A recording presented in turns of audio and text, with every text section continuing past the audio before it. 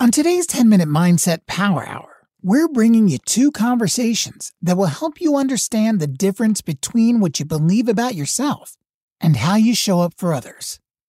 First up are two conversations with Carla Reeves, where we explore how a thought becomes a belief and how you can use those thoughts to create your own success. I am super excited to have Carla Reeves here with us today.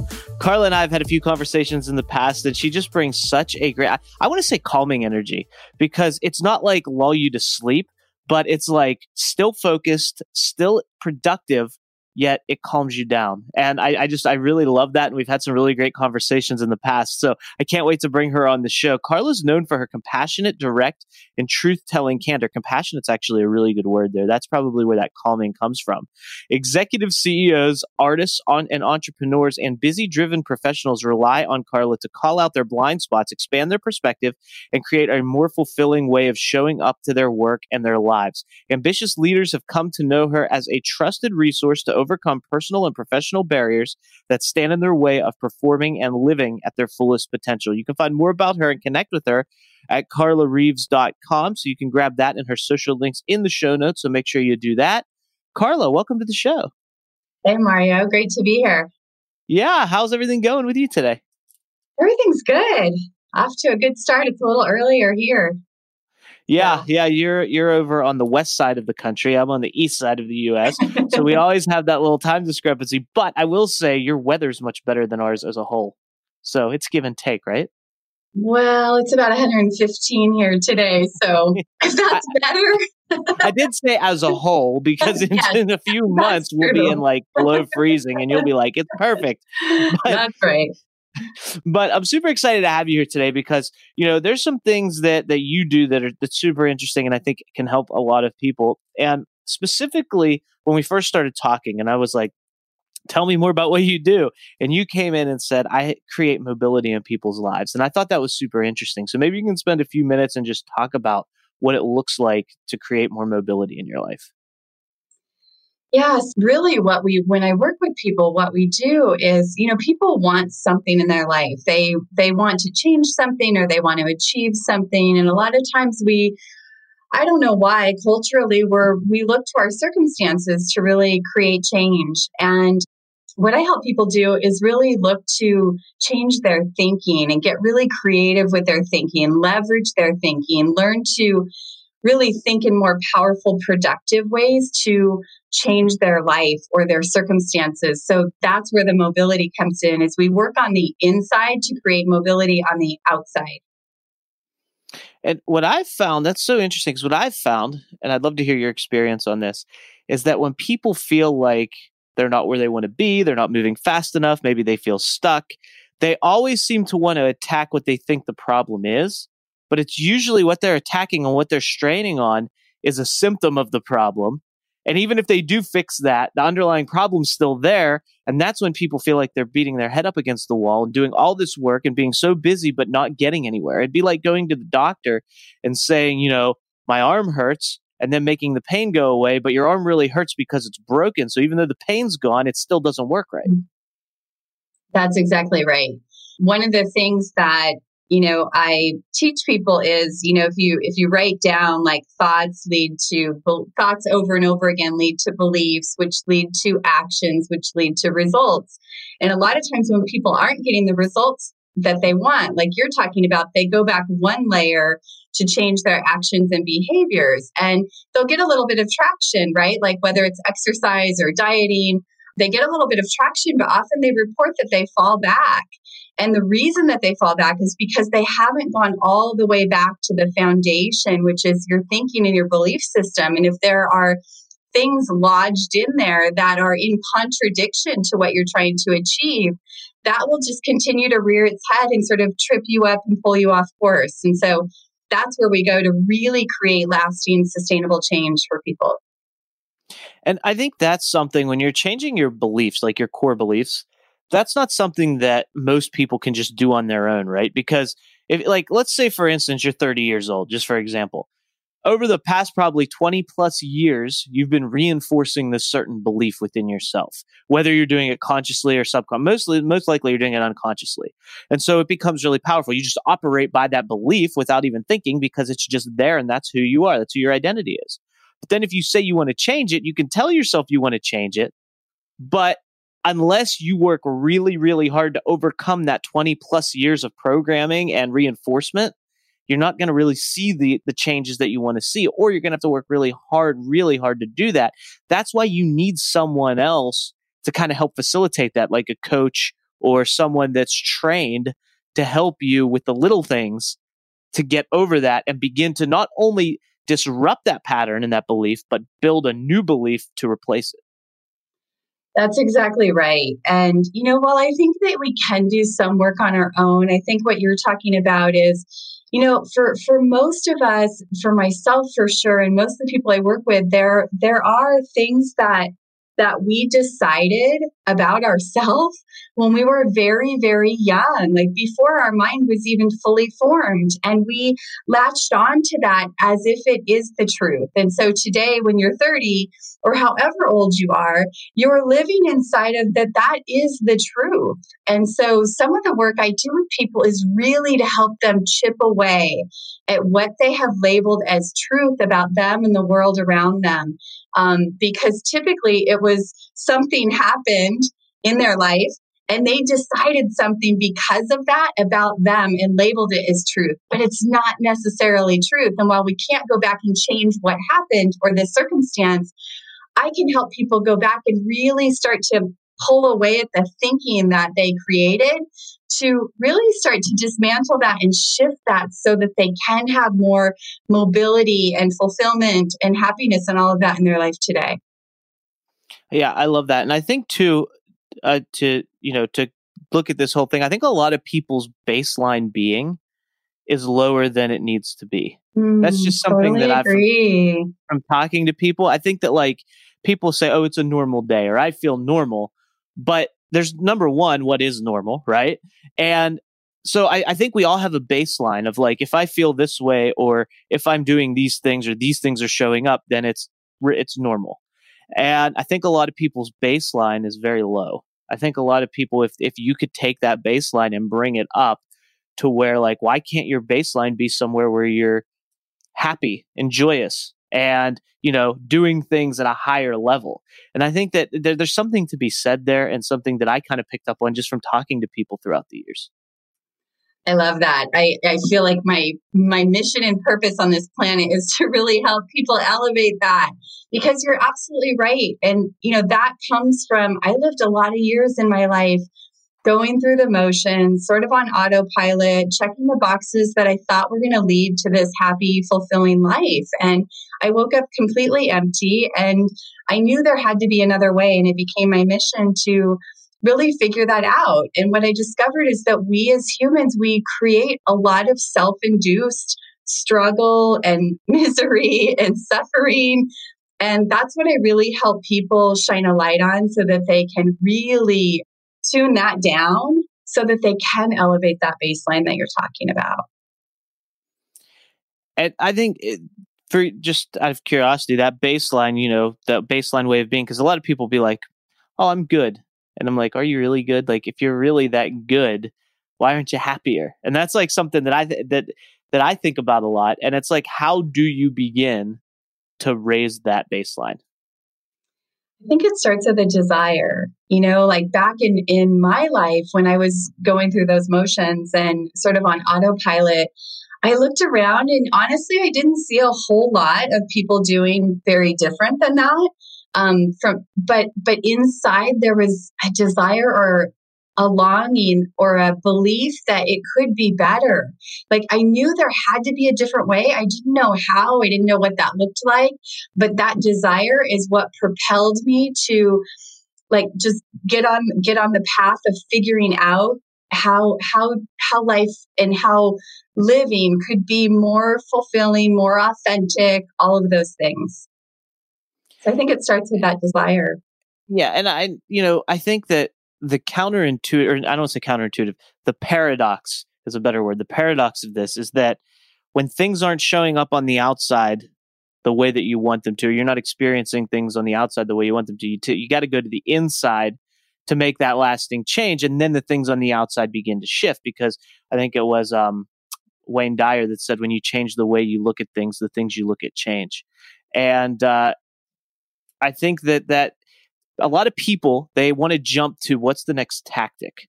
What's the next thing? Like, oh, my business isn't going as building as fast as I want it. I need to do more marketing, more lead gen, more prospecting. And that may or may not be true. But if you work on yourself and get yourself to a level where when you show up, you're in a better place, that's going to influence the results you're getting. So it's not necessarily you have to do more, because one of the things that kind of grinds my gears, so to speak, is this whole hustle, grind culture. Because I don't necessarily think you need to work harder to get better results. I think that if you align better and raise that baseline, that in and of itself will produce better results while still allowing you to enjoy life in the manner in which you desire to live it. 100%. I think that a lot of times we try to control things on the outside in order to feel better inside. And that's what I was doing. And what I was really introduced at that time to some tools, and really started shifting where I was focusing on really cleaning up my thinking, cleaning up the inside. And what I noticed is as I did that, things started to change on the outside. People it's kind of amazing, but this happened in my life when I coach clients. They may come into coaching focused on shifting a relationship in their life and frustrated as heck with somebody in their life. But we really take all the focus off that person and put it on them and look at what is their thinking? How is their thinking impacting the way they're showing up in that relationship? And we start doing just slightly different. And all of a sudden, that person completely surprises them. And so a lot of times we feel powerless, and that's a terrible feeling. But what we want to pivot back to is the things we actually can control to shift the quality of our experience. And you're right, the tactics are great. But when you apply tactics on top of a really solid thinking foundation, then you just elevate your effectiveness, your productivity, and your happiness. I say I'm a recovering workaholic. I used to do the go, push, and really worked at changing that in my life. And we always hear less is more. But I couldn't agree with you more. I've experienced that in my life, that actually my business is far more successful in that sort of mindset and model. But that was really hard to get to. Yeah, I would beat myself up for years and just saying, like, if I wasn't where I wanted to be, it wasn't because I just started my business or I didn't have the experience or, I was still learning. It was because I wasn't working hard enough. So if I would just work harder, it's my fault. And I would beat myself up, even though I was working 12 to 15 hour days. I would say, and I was very productive during the days. I would say, well, it's your fault. You're not working hard enough. And that kind of talk, that negative self-talk, would only make me feel like I wasn't doing enough and wasn't showing up enough and wasn't doing what I was supposed to be doing. And then I'd feel guilty and then I'd get angry. And that's how I would show up to talk to people. And then I'd wonder why they didn't want to work with me. That's exactly right. That's exactly right. All impacts that baseline that you're talking about. Yeah. So yeah, I agree 110%. I love that. I love the idea of, you really, and it's like, that's why it's a paradox, because it feels like when you're working on yourself and you're doing that inner work, you're taking time away from the things that you should be doing. But in reality, when you're doing those things and you're working on yourself, you're actually strengthening the things that you're already doing. So those the prospecting, the lead gen, the marketing, all of those things will inherently get stronger and become more effective. So it's not that you necessarily need to do more of them. Maybe you do if you're someone who doesn't work all that much and, is trying to, if there's certain things you don't want to do and you're trying to focus on other things so you don't have to do the things you need to do, then yeah, you need to get in and do the things you need to do. But if you're someone who's doing those things, but you're not seeing the results and it's very frustrating, it may not be that you're not working hard enough. It may just be that you're just not at that level yet that you're capable of. So you have to work on yourself so that when you show up, you get the results you actually want to get.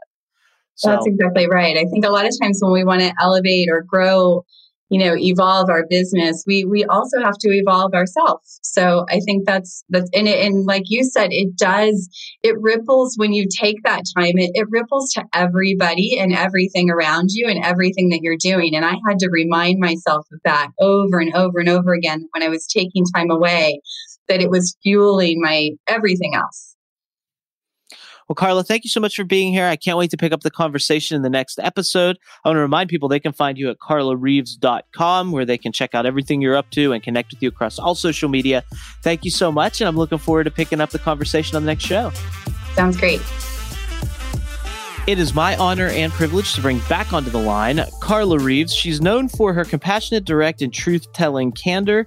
Executives, CEOs, artists, entrepreneurs, and busy-driven professionals rely on her to call out their blind spots, expand their perspective, and create a more fulfilling way of showing up to their work and their lives. You can find more about her at carlareeves.com. That's her website. And also, if you missed yesterday's episode with Carla, go back, listen to that. We had a great conversation all about finding your blind spots, developing yourself, helping yourself, get those results you want in your life and in your business, while not falling into the hustle, grind trap or that mentality. It was a great conversation. So go listen to that. Get yourself caught up. We'll still be here when you get back.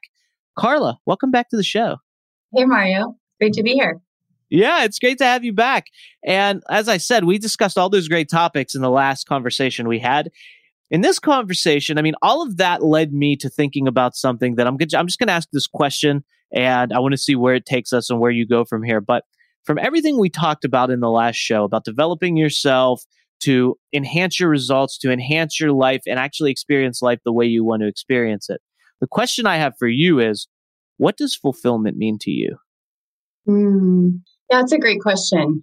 Fulfillment for me at one time, it was when everything lined up in my circumstances and the people in my life were behaving the way I wanted them to, right? Then I felt pretty fulfilled. But today, fulfillment is far different. And one of the concepts that I teach inside of coaching is really this idea of alignment. And I think you might have even mentioned it when we were talking earlier.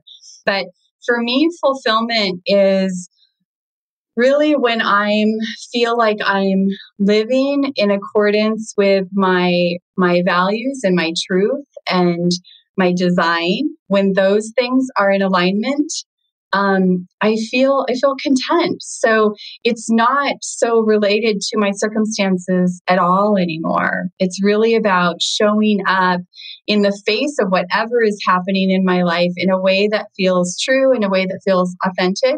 And yeah. Do you live by any spiritual beliefs? Do you have a spiritual background that you focus on or participate in? I do. So God's been in my life, since I was a really young girl and kind of waved in and out of Christianity and explored lots of different things. But my faith is a huge part of my life today. And for sure, one of the things that keeps me very, very grounded and centered, especially right now.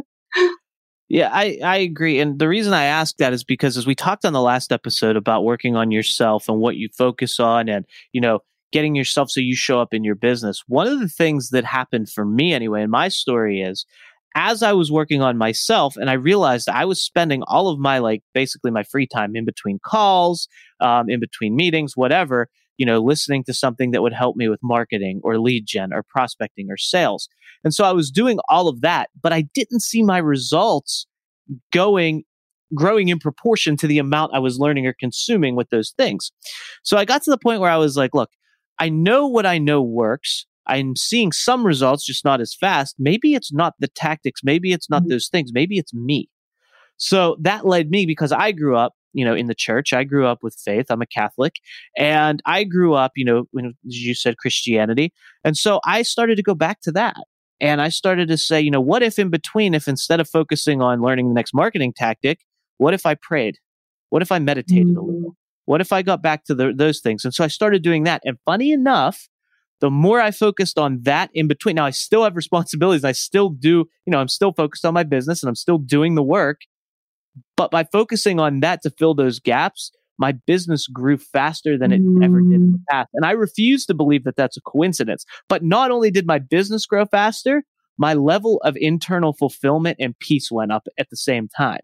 And I think that's all correlated. And that's why I asked about, your spirituality. And if, because I think when we believe there's something bigger than ourselves, and there's something else that's helping us with this co-creation process and guiding us for bigger reasons than we understand, it automatically lends us to generating better results. 1,000%. I experienced the same thing. I was in the, work, mentality, and things weren't, the results weren't what I wanted. And if you think about like a hierarchy, work was sort of at the top, and then, maybe my marriage and my kids, and then, then maybe God and my inner prayer life. And I had to make a real shift in that hierarchy. And there was a point in time where I decided I'm going to put God first. And the way that I did that was I start my day every day with God. And that's my way of saying this is absolutely first. And I had to move my marriage up, and my family up, and then my work below that. And that shift in priority was a huge game changer.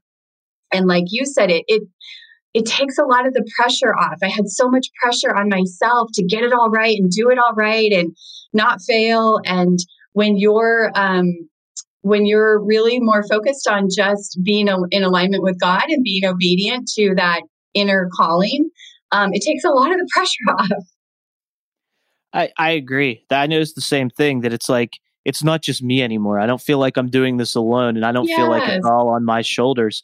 And I think, my personal belief is that God wants that. He wants us to come back and give him that responsibility, or that, that burden for us. But we also have to be open to and there's opportunity around us everywhere all the time. And a lot of times, if we're so focused on ourselves and so focused on what we're doing, we miss out on what's available. But when we shift that perspective and we focus a little more on, peace and God and connection and the higher powers, then we can start to notice those little things that pop up, that direction that we're being guided in. And I always believe that whatever we pushes back. So if you're trying to do it for you because this is the way I want it to be, and you bring ego into it and it's all about me, it's going to be tough because you're going to have opposing forces pushing against each other. But if you can take that ego out of it and go, okay, God, I give today to you, or whatever your higher power may be, whatever your belief system is, I say God. I'm looking at, where are you guiding me? And then I tend to notice all of the different things. And then based on that, I can say, okay, what do I want to do? Which direction do I want to go in? And then if it feels right, I feel led there instead of trying to push to impose my own will against it. That's exactly right. And sometimes it can maybe not feel right. It's right. Like, this is where you're being led, and yet you feel afraid or you don't want to go there. It feels like too big of a leap. That's happened to me too. But when so many times in my life before this instance I'm going to tell you about, I had discounted that nudging, internal nudging so many times, and doubted it and discounted it and sat in it way too long, or stayed in a situation that wasn't working way too long. And I had finally made a promise to myself, and I guess to God, that I was going to listen sooner and act faster. And I started feeling, I was coaching inside of a company at that time on their team of coaches, and it was a really great gig. And not all of a sudden, but over a period of time, it became very clear inside that I was time to go. Like, that was the message I was getting, and I didn't know why.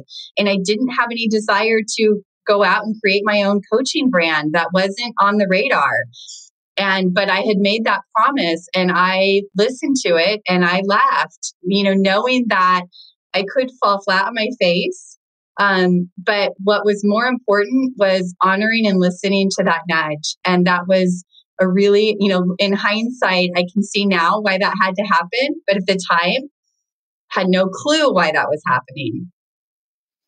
I love that story. I had a similar thing when I left the kitchen as a chef, because I was on a very good career trajectory, and I put a lot of time, effort, energy, blood, sweat, and tears into that career.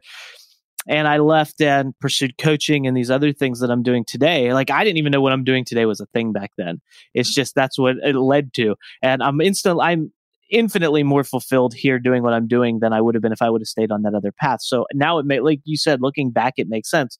But I always think about that meme. I don't know if you've seen it. I've mentioned it on the show countless times.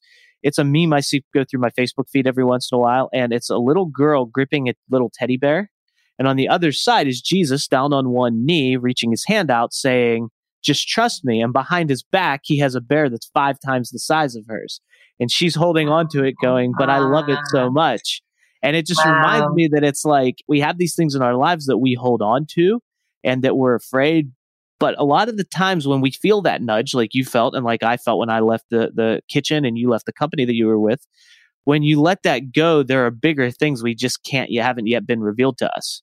But we have to step out in faith and trust and say, okay, I trust in you and let's go do this. And That's then so true. Look at what happens. That's right. And his visions and ideas can be so much bigger and greater, right? Like you may be attached to this vision and it seems really, really great, but then you're just surprised and wowed by something you never, ever thought, right? Yeah. And I love to use my example just from what I've experienced, because like I said, like the whole podcasting thing wasn't even a thing when I left the chef world. Mm. And so when I left, I stepped into coaching, which led me into writing books, which led me into media. And then in 2011, being in the media world in radio, TV, newspaper, and magazines and live events, is where I discovered podcasting. And, that's when, and it took me, it wasn't just like I was super successful at it right away in 2011. It took me, this is 9 years later at the time of this recording. So it was an evolution of learning it, watching the industry grow, keeping the skill set sharp, talking to people, and just doing the things that when the opportunity arrives, it's funny that when an opportunity that you didn't know was coming comes, and then you look at it and go, over the last 10 years, I've been building the skill set for this. I just didn't know it. Right? Isn't that so true? Yes. You can follow the breadcrumbs like all the way back. Yeah. And I think that's what Martin Luther King Jr. said too in his famous quote when he said, you don't have to see the whole staircase, just take the next step. Right? That's right. Yeah. Yeah. It's like I call those inspired nudges. Yeah. Following those is so important. Yeah. And, as human beings, it would be nice for us to know everything, right? We're always like, we want that certainty, I think. We want to be like, okay, well, then what's going to happen next? What's going to happen next? What's going to happen next? What's going to happen next? But that's not really the way God works. He's like, here's the next thing. And you just have to go do that. And then he's like, okay, now here's the next thing. And I think once we accept that, we can focus in on the present moment, on what we're doing today, keep our priorities aligned and straight the way you talked about, how you restructure them. Because a lot of times it's not that we're not doing the right things or we don't have the right focus. It's just we're misaligned. And when we talk about alignment, when you align them, when you put God in the right place, family in the right place, business in the right place, and you give them the proper amount of focus and attention, that alignment leads to the results. That's exactly right.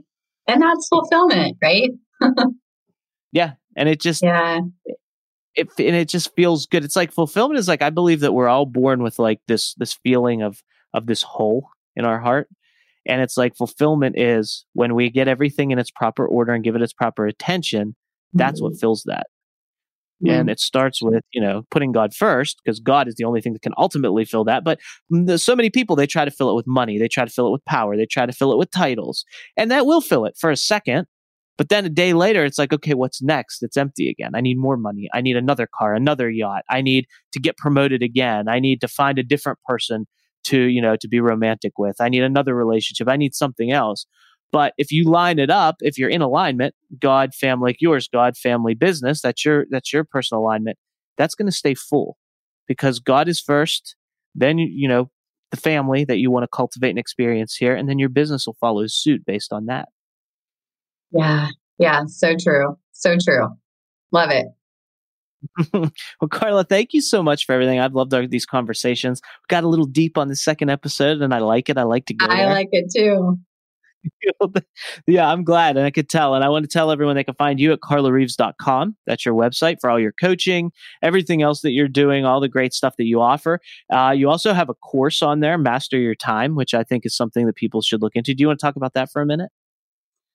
Yeah, well, I'll just say that really got created out of working with people for a lot of years and just noticing that time is such a barrier and an excuse to people being fulfilled and happiness and, just a barrier to doing the things that they really want to do, the things that really matter. And I wanted to take a look at a lot of times we go to those tips and tactics and, productivity hacks for managing our time better. And if we could just get better and faster and more efficient is sort of what we're taught to do.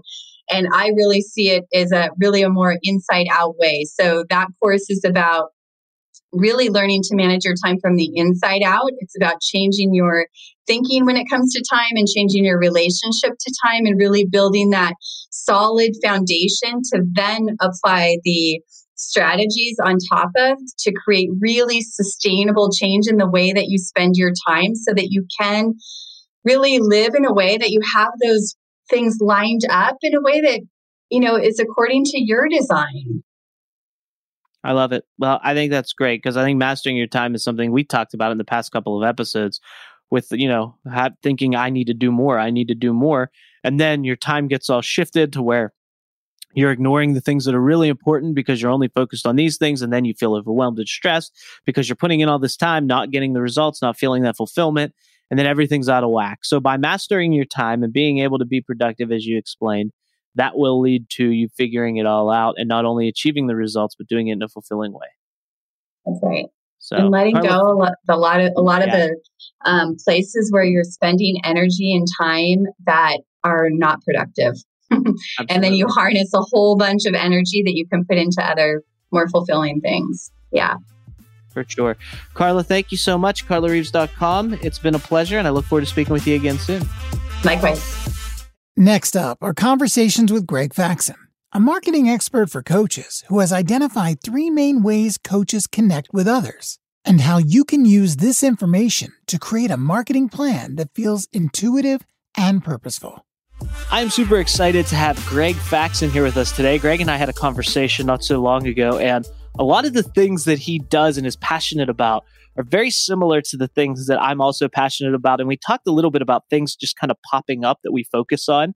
And he's like the perfect example of that. When it comes to clarity, when it comes to content, when it comes to online business, we're very, very similar wavelength. Greg, what he does is he helps coaches fill their client roster so that they can increase their income each and every month.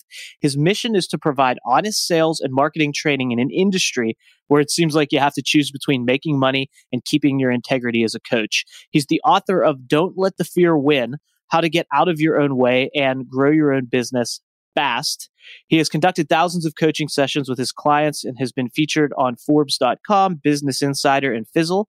You can get free marketing advice through his website and just learn more about him and connect with him, which is gregfaxon.com. You can get that link in the show notes along with all his social links. So go there and connect with him.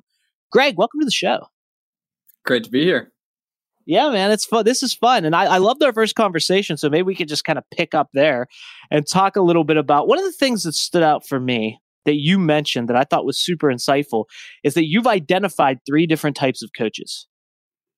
Yeah, man, the 3 coaching archetypes. So to share a story here is, as I was building my own coaching business, I always struggled when I would invest in a program and it was kind of like, this is the best way to get clients, or this is the best way to market your business. And it was very hit or miss. Like sometimes it would resonate with me, it would work really well. And sometimes it was like, no matter how hard I worked, it just didn't seem to get traction for me. Yet I would see other people in the program and they were killing it with that. So again, I mean, it could be webinar, Facebook ads, long form blog posts, video, Instagram. So you name it. And I was also, as I started working with more coaches, helping them get clients, I noticed the same theme for them. Like things that would work really well for me didn't always work well for them. And then we do another thing, and it was like effortless. They loved it. They were very consistent with their marketing. A lot of the people who come to me often, marketing sort of feels like a necessary evil to them at first. They're like, what I really want to do is just coach, change lives, do the work. And marketing feels like a chore. So part of what we have to do is have it feel like marketing is actually part of the impact they get to make, feels natural, and it's wired into their day. It's something that they're not having to drag themselves out of bed and force themselves to do. And when I looked at my experience and the experience of my clients, I realized Well, you really have to match the personality and the strengths of the coach to whatever the marketing strategy they're using is. Otherwise, it just won't work that well. And around the same time, I was reading a book called The Tipping Point by Malcolm Gladwell. He talked about 3 different types of people who help ideas spread. And there was the connector, the maven, and the salesman. He said, I just say salesperson.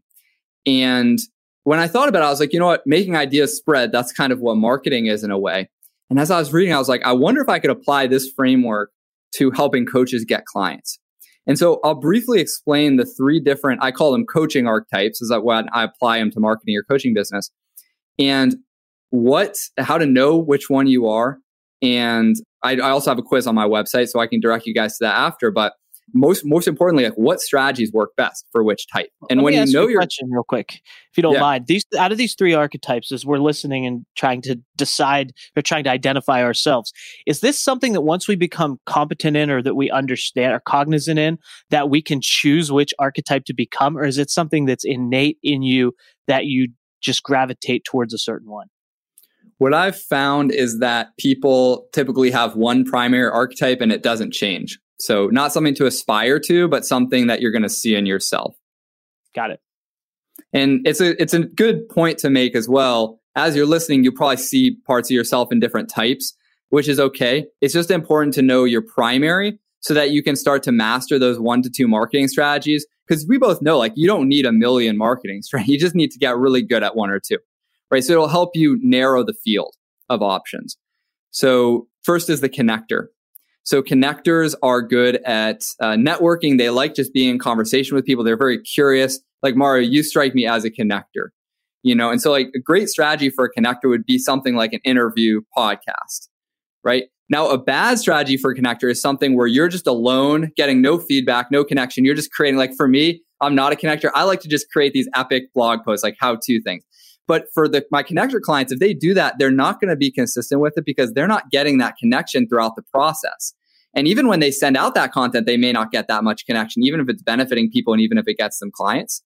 So examples of connectors, I would say, are like Lewis Howes. When you look at how he's built his platform, he's probably a connector, right? He's very charismatic. He brings guests on. That podcast is his hub. Everything really feeds through that. Oprah is another example of a connector. Right? She has thought leadership, but really how she built her credibility was being a great interviewer. Okay. Connectors often have networks, have people who already trust them, who already know, like, and trust them. And they're missing out if they don't know how to tap into that warm network, at least at first in the business, and really maximize that. So the people they know and their second degree connections who can send them referrals. So interview podcasts, referrals, even like live events or interacting in Facebook groups, those are good for connectors because they like to connect. Okay. So that's the first archetype. Does that make sense? Any questions on that? Makes complete sense. And it could even be like, I don't think the platform, correct me if I'm wrong, I don't think the platform has much to do with it because, blogging, for instance, you could do an interview style blog, right? So, I mean, as long as you have that interaction with someone else in the process of creating the content, that seems to me what that archetype is. Yeah, that's well said. And so the question is, am I using that gift of being a connector? So you might do a roundup post where you're reaching out to 27 experts or something versus the thought leadership you create. That's a great point. So second archetype is the maven. Okay. And mavens are like natural teachers. So they are kind of the thought leaders. They like to create frameworks in their head, like mental models, ways of teaching things, and then share it with people. And so things that work well for connectors are, if I would have a podcast, it wouldn't be necessarily an interview podcast. It would be where I was teaching, right? Going really in depth on a topic. Same with blog posts. Like you said, channel is less important. And this even translates to how you might work with clients. For example, connectors tend to be like the peer coaches, a lot of the connectors. So they like to really ask questions, listen, how we kind of view coaching naturally. For teachers, for me, I do some one-on-one coaching, but for me, like I love running courses and leading trainings and stuff because that's the way I like to engage. Okay. So that's the biggest thing for mavens is, am I teaching? Am I distilling down my ideas and sharing them with people in a way that's step-by-step and actionable? Is that how you identify? Yeah, I'm a maven for sure. Yeah. So if my whole strategy is based on referrals, networking, for example, like that wouldn't work that well for me because it doesn't really excite, it doesn't get me going. Third archetype is salespeople. So salespeople are those naturally charismatic people who just have an energy. They have a vibe that people want to be around. And whenever they start talking about an idea or something they want to do, like people instantly get on board. Like they'll be the person who's like, all right, let's go out on the boat this weekend. And everyone's like, all right, that sounds fun. Like, let's do that. They're sold on the idea. And so if you're a salesperson, this is where channel can make a difference. If you're a salesperson, I'd like to see you on video, ideally live, or even better would be like in-person speaking. So like the closer we can get people to your natural energy and your vibe, the better, because that's one of your real strengths. And people just feel motivated by you. They feel excited, inspired by you. So make sure when you're marketing, you're leveraging strategies that allow you to bring your personality, bring your charisma through. That's typically what works best for salespeople. So as someone who's listening to this and identifying, I'm sure that just by hearing because you explained them brilliantly, I'm sure people can kind of get a feel for which category they fall into. But do you have something that is like a questionnaire or something that can guide people, or is it something you typically do with clients, like as a one-on-one or a pre-created course? So I have a free quiz. It's at gregfaxon.com/quiz. It's 5 questions. It takes about 2 minutes. And I've actually found that does a better job diagnosing than sometimes I can do. Like sometimes I'll be on the phone with a client and then I'm like, you should just take the quiz so that we know for sure, because that's just going to work way better. So it tends to be very accurate. What I found in my audience, at least, is that the number 1 result tends to be connector, number 2 result tends to be maven, and number 3 tends to be salesperson, in that order in terms of how people identify. So they're relatively evenly distributed, but that's the most common setups that I see. And I'd recommend, if you're not quite sure, just take the quiz. I also have like a few emails that follow up and say, hey, based on your archetype, here's some more detailed strategies. And that's helpful for people as well. So once they find out the archetype, that kind of leads into what activities they should be doing to stay motivated, to create the best content, to attract people to them. And then from those activities, you can figure out what platform best suits those activities to kind of distribute it, to get it out to people, to really create that awareness and authority in the space. Is that kind of the model? Well, that is, and I will also add, platforms partially based on where are your people. So if you have multiple platforms that could suit your archetype, whatever your strategy is, I would recommend you narrow it down based on where my ideal clients, are they on this platform? Are they spending time there? Can I reach them with this platform? Yeah, that's a really great point. And I think the other thing is too, once this is super valuable for people to know where their strengths are and how to really play. Because I'm a big believer that you focus in on your strengths and you really work on those. Because I hear people a lot say, strengthen your weaknesses, work on the things you're not great at. But when you do that, if you have a weakness, you can really only if you get really good at your weakness, you'll probably still only be average. But if you get really good at something you're already good at, you can get exceptional. And so I think that that's something that's really good to be able to know where your strengths are so you can focus there. Because as you said, I've taken a lot of those programs in the past too. They're marketing tactic based that work. And my thing is, I always say all of those programs that are available, I'm not going to say all, but I would say a good majority of them work. They just don't work for everyone. And so that's where this is this is a huge part of it. But I also think mindset is a huge part of it too. It's like, what phase of your business are you in? And are you applying strategies that match the phase that you're currently in? Yeah, that's a great point. And just sequence, is so important. And it plays into what you were saying about weaknesses too. It's like when you have options that all can accomplish the same goal, like, all right, I want to get awareness for my potential clients. There's lots of options. Playing to your strengths is really helpful.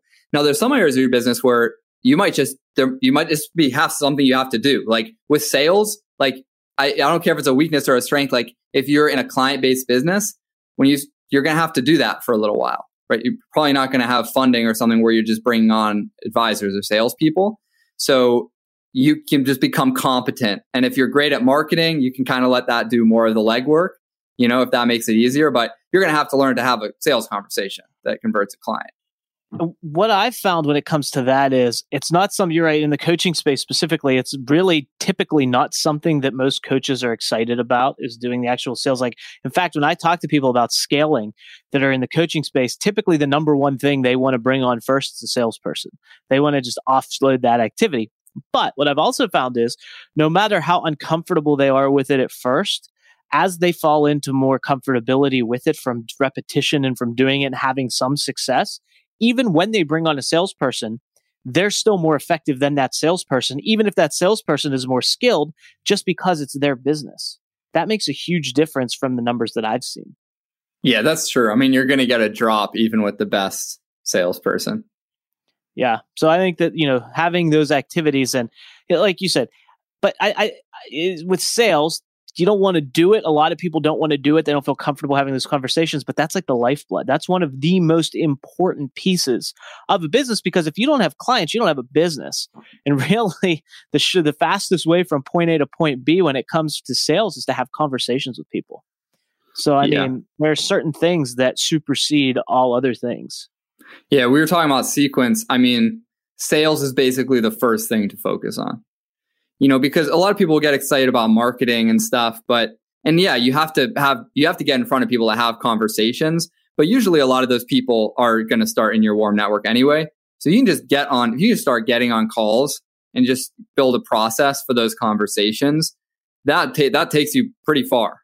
That takes you pretty far. And like you said, without that, nothing else really works. Doesn't matter how nice your website is, just you don't have clients. So, and to that point, to pick up on the next show, I think we can talk a little bit about, it doesn't matter that what you said, it doesn't matter, but it doesn't also matter how big your audience is. It doesn't matter how many people, because I see so many people who are like, oh, if I just have, 20,000 followers on LinkedIn, I'll never run out of clients. And as well as I do that nothing's further from the truth.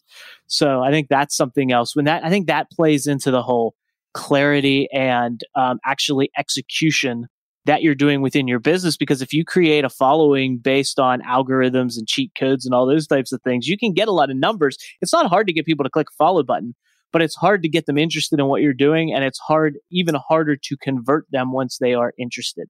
And that's where the rubber meets the road.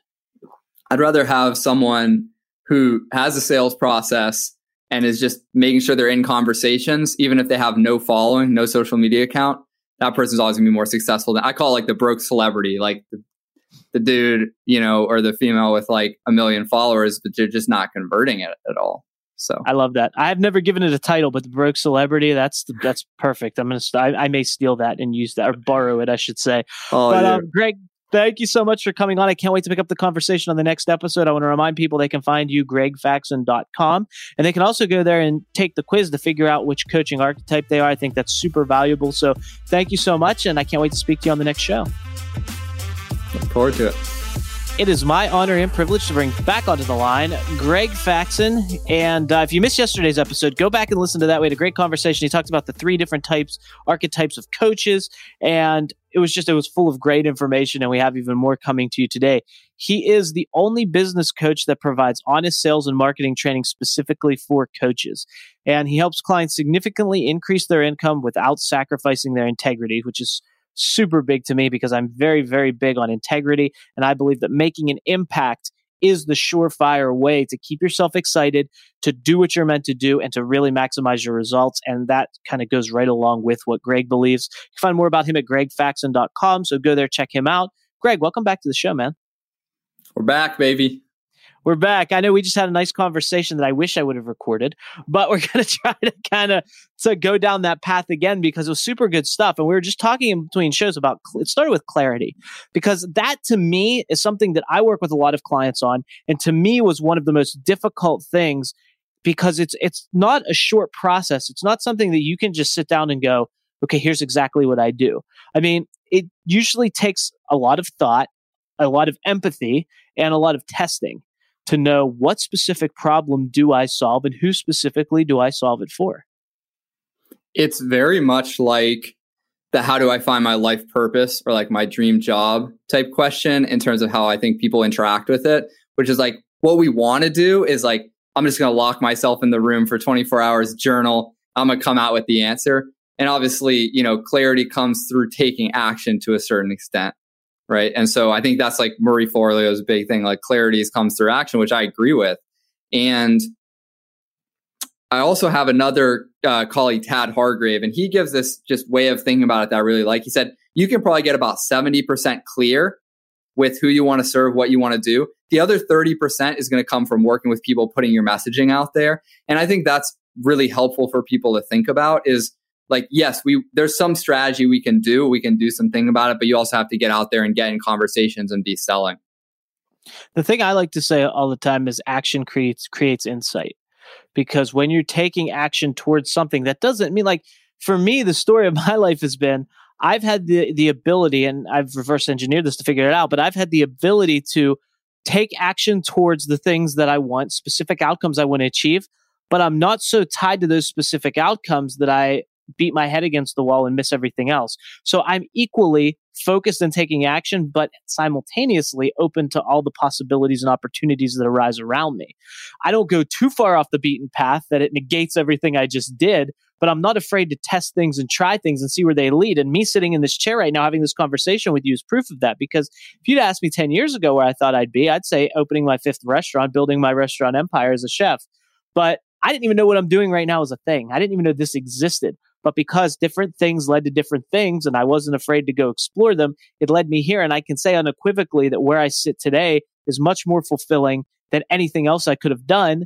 And it's just like God led me here. Yeah. So I think there's an element of trust for sure. I think about that. There's a phrase like high intention, low attachment, having that, setting that goal or setting that intention, but not being so attached, like my whole self-worth is dependent on it working out the exact way I would have thought that it was going to work out. Yeah, it takes some humility too, because you have to say, like, who says that my way is the best way? Who says that my ideal outcome is the best thing? Maybe there's something better that could come from this, and maybe that opportunity shows up. And so I think that a lot of people that I've worked with, a lot of coaches that I've seen, they get to this space where they want it so bad and they have this specific image in their mind, and they're not willing to be flexible around that image. And so they beat their head against the wall, metaphorically, trying to make that happen, and almost like trying to fit the square peg in the round hole. And it's painful. Yeah, I hear that. I've definitely seen that as well. Probably done it myself. Oh yeah. I mean, we've all done it in the past. And I think that's one of the reasons why I really believe coaches need coaches. Because when you get to that point, you need that accountability and that support to say, hey, what else is happening? What kind of feedback are you getting? And this like leads into a brilliant point that you made in one of our previous conversations, where you said, like, a lot of people will go to their audience and ask them, like, and that's a common thing in the business. Go to your audience, see what they want. But if your audience isn't curated of a specific type of potential client or a specific type of person, the feedback you get from them may not be the best feedback to follow. Yeah, everyone wants to niche is like, the terms get broader and broader and more amorphous so that it doesn't leave anyone out. You know what I mean? Like I know when I started narrowing after the first 2 or 3 years of my business to just serving coaches, I was really uncomfortable because I was like, I feel like there's a lot of coaches who work with coaches. It feels very meta, and I was really uncomfortable to do it. And so I tried to be like, all right, maybe it's service-based business owners, or maybe it's just business owners. And I did get broader and broader and broader. And meanwhile, I was seeing, wow, this thing's really getting traction. What if I could just speak to this specific type of person? And so there's a place to survey, there's a time to do that.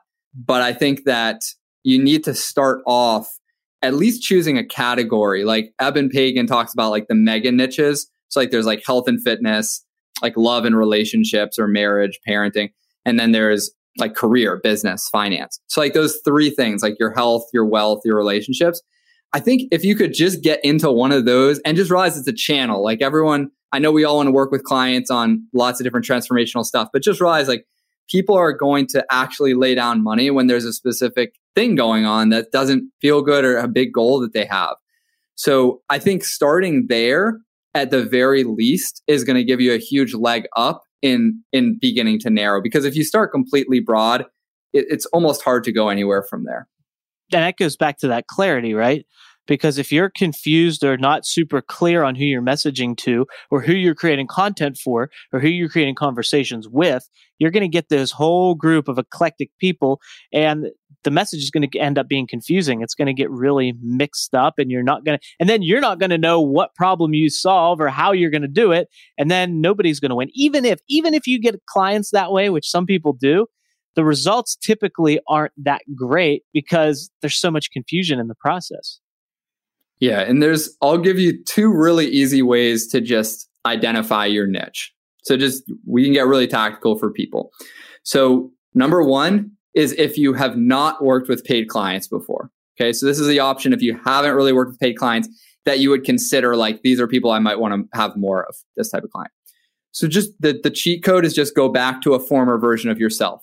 What's a time in your life where you had a big desire or you had pain around something wasn't working, and you would have hired future you just knowing what you know now to just figure shit out. You would be willing to pay whatever you want your prices to be as a coach. Back then, you would have been willing to pay to just get it handled. So if you create content around that and just you start working on that, that's going to be a fast track to clarity. Option B is if you have worked with paid clients. If you have worked with paid clients, we talked about this a bit, but when I didn't realize we were recording, so I'll probably be even more concise now. There's a little framework I use to go and do a little client inventory, write down their names, the people who have paid you the rate you want to be paid, or your highest rate yet, whatever it is.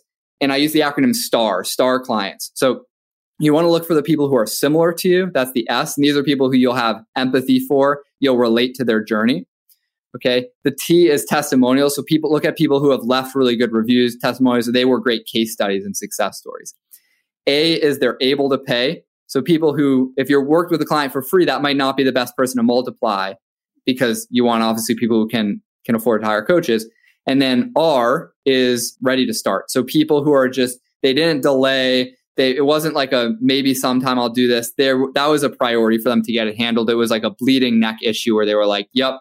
Like I was talking about like sell surgery, not prevention when you're a coach. So like we all want to sell prevention because we get that that's important. But there's a reason why our medical system pays surgeons more than people who help with prevention. So you can complain about it. Like as Jim Rohn would say, like I wouldn't take that class of figuring out like why that is. Let's just accept it as business people. And that's what the ready to start speaks to. Like people who like, they need this fixed now. That's going to be typically the clients you want to multiply. So when you do that inventory, you find those star clients. Now we can just focus on like, let's speak to Julie. If Julie was our star client, like let's just create content for her. We'll think about her when we're creating our stuff, and we want to multiply those people. Well, I think it's the urgency factor, right? When it comes to like, why do surgeons get paid more than the prevention? Because when you have that issue and you need that surgery or you're going to die, you'll give as much money as you have if that's the difference between life and death. But if someone comes to you and is like, hey, you don't have this problem yet, but let's make sure you don't have it. You're like, well, who says I'm going to get it anyway? Right. So that's when it's like, I'll deal with it when it gets here. And I'm not saying it's right or wrong, good or bad. That's just the way a lot of people think. It's like, yeah, I'll do some things for prevention. But I think a lot of people too have this belief that I know it's a thing, but it'll never happen to me. And I think that's a part of it if they don't have the problem. And that's why I think I see but a handful of coaches that I've talked to in the past who are trying to create a problem and then educate the market about this problem. So that I'll give you an example. One that I've seen is your business will explode if you lose 30 pounds. And it's like, maybe. They're like, well, you'll have more energy, you'll be lighter, you'll show up better. And that may be true. But I don't think people who are struggling in business right now wake up in the morning going, if I could only lose this 30 pounds, I would have 10 new clients. It's just not a problem that they think they have or equate to what they want to receive. So educating the market about that becomes a really hard thing to do just to get to the point where you may get a conversion. Yeah, well, and also the problem you run into that then is the marketing problem or the business problem trumps the fitness problem. So they're going to send their funds to the more urgent problem. And it probably is the more urgent, probably is the more direct issue. I can have someone make money in a faster way than what they would get from losing weight. Right. So one of the things that I look at, and I've heard this from a mentor in the past, and I'd love to hear your take on it, is that regardless of it, when you can identify with a client, if you can explain their problem better than they can, they'll automatically trust you to help them fix it because you get it. That's where extreme empathy comes into play, I think, because they use the example of if you woke up with this like weird, painful mark on your arm, you've never seen it before. There's nothing on the internet about it, but you go outside and you're walking down the street, maybe you're headed to the ER or wherever, and you look and there's someone walking next to you with that same mark, but it's starting to get better. You're going to stop and be like, hey, what is that? And what did you do to make it better? You're not going to say, are you a doctor? Did you do this? You're just going to say, what did you do? And then the chances of you trying that are probably fairly good. And that doesn't go by any logic whatsoever, but that's how people think. So when you find someone who has the same problem, or if you can explain their problem to them in more detail or just as good as they're experiencing it, that typically leads to them going, well, let's do this. Yeah. And empathy is so important. And I'll add to this by saying I have a lot of clients who come to me, and because they're coaches and they want to be positive and goal focused, they're like, well, I don't really want to speak to the problem or the pain. It just feels negative, right? It just feels like negative, or maybe even feels manipulative to them. And the reality is most of us take action when things are painful. Most of us take action when there's a problem to solve. And when you recognize it, and I'll ask these coaches, I'm like, whether it was hiring me or another thing that happened or this other area of your life, like, be honest, even you as a coach, like, you often, when you actually get on top of stuff, it's like, all right, I can't ignore this anymore. And so speaking to the problem isn't negative or manipulative. It's simply meeting people where they are. If you're focused on all the positive things, they could be like, they're not there yet. They're just focused on like, let me just fix this. And so I think it's important to recognize that as empathy, because it's really what it is. Yeah. And as a coach, you're helping people solve problems. So you need to speak to the problems. Just like, when you go to see a doctor, that's what they do. They help you get better. Or if you're just going for a checkup, again, you're making sure nothing's wrong. But again, the checkup's way less expensive than the surgery, right? Yeah. Yeah, we're all good. No problems here. Yeah. No, I'm good. All right, cool. Bye. Yeah, exactly. So, it's that getting clarity so you can identify specific problems and speak to them and connect with someone at that level and then help them solve it. And I think that's the formula, right? I would agree. Yeah, I would agree is you get enough clarity to take action, whether it's the content, having sales calls, whatever it is. And then that last % is going to come from you refining from there after you've taken action.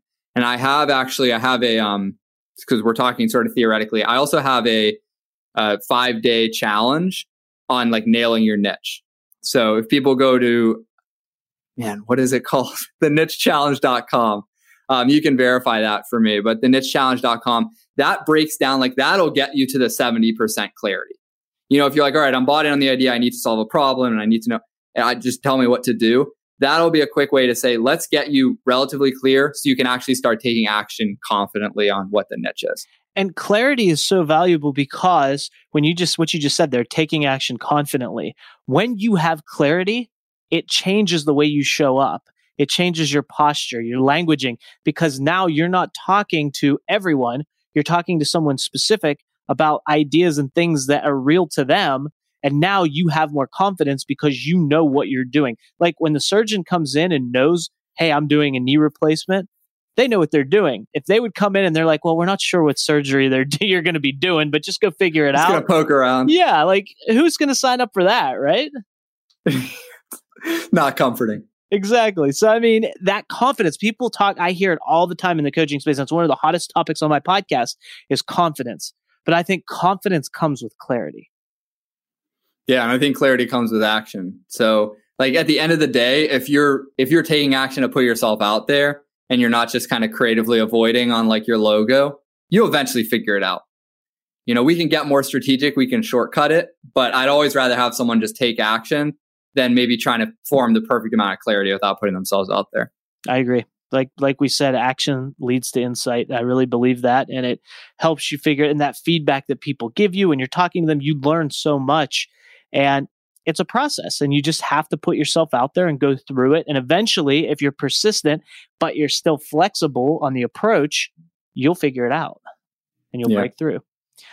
Well, Greg, thank you so much for being here. I appreciate everything that you shared. I love what you're doing with clients. I want to remind people, gregfaxon.com is where they can go and find you and, the coaching archetypes, finding your niche, finding clients. I mean, your blog is killer, so people should definitely go check that out. That's like your thing. You're a master at blogging and relevant topics. Your content is off the charts. So thank you so much, and let's definitely talk again soon.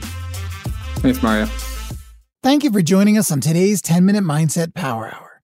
Did you have an aha moment? Leave a review and tell us more, or DM us on our LinkedIn business page, 10-Minute Mindset. See you next time.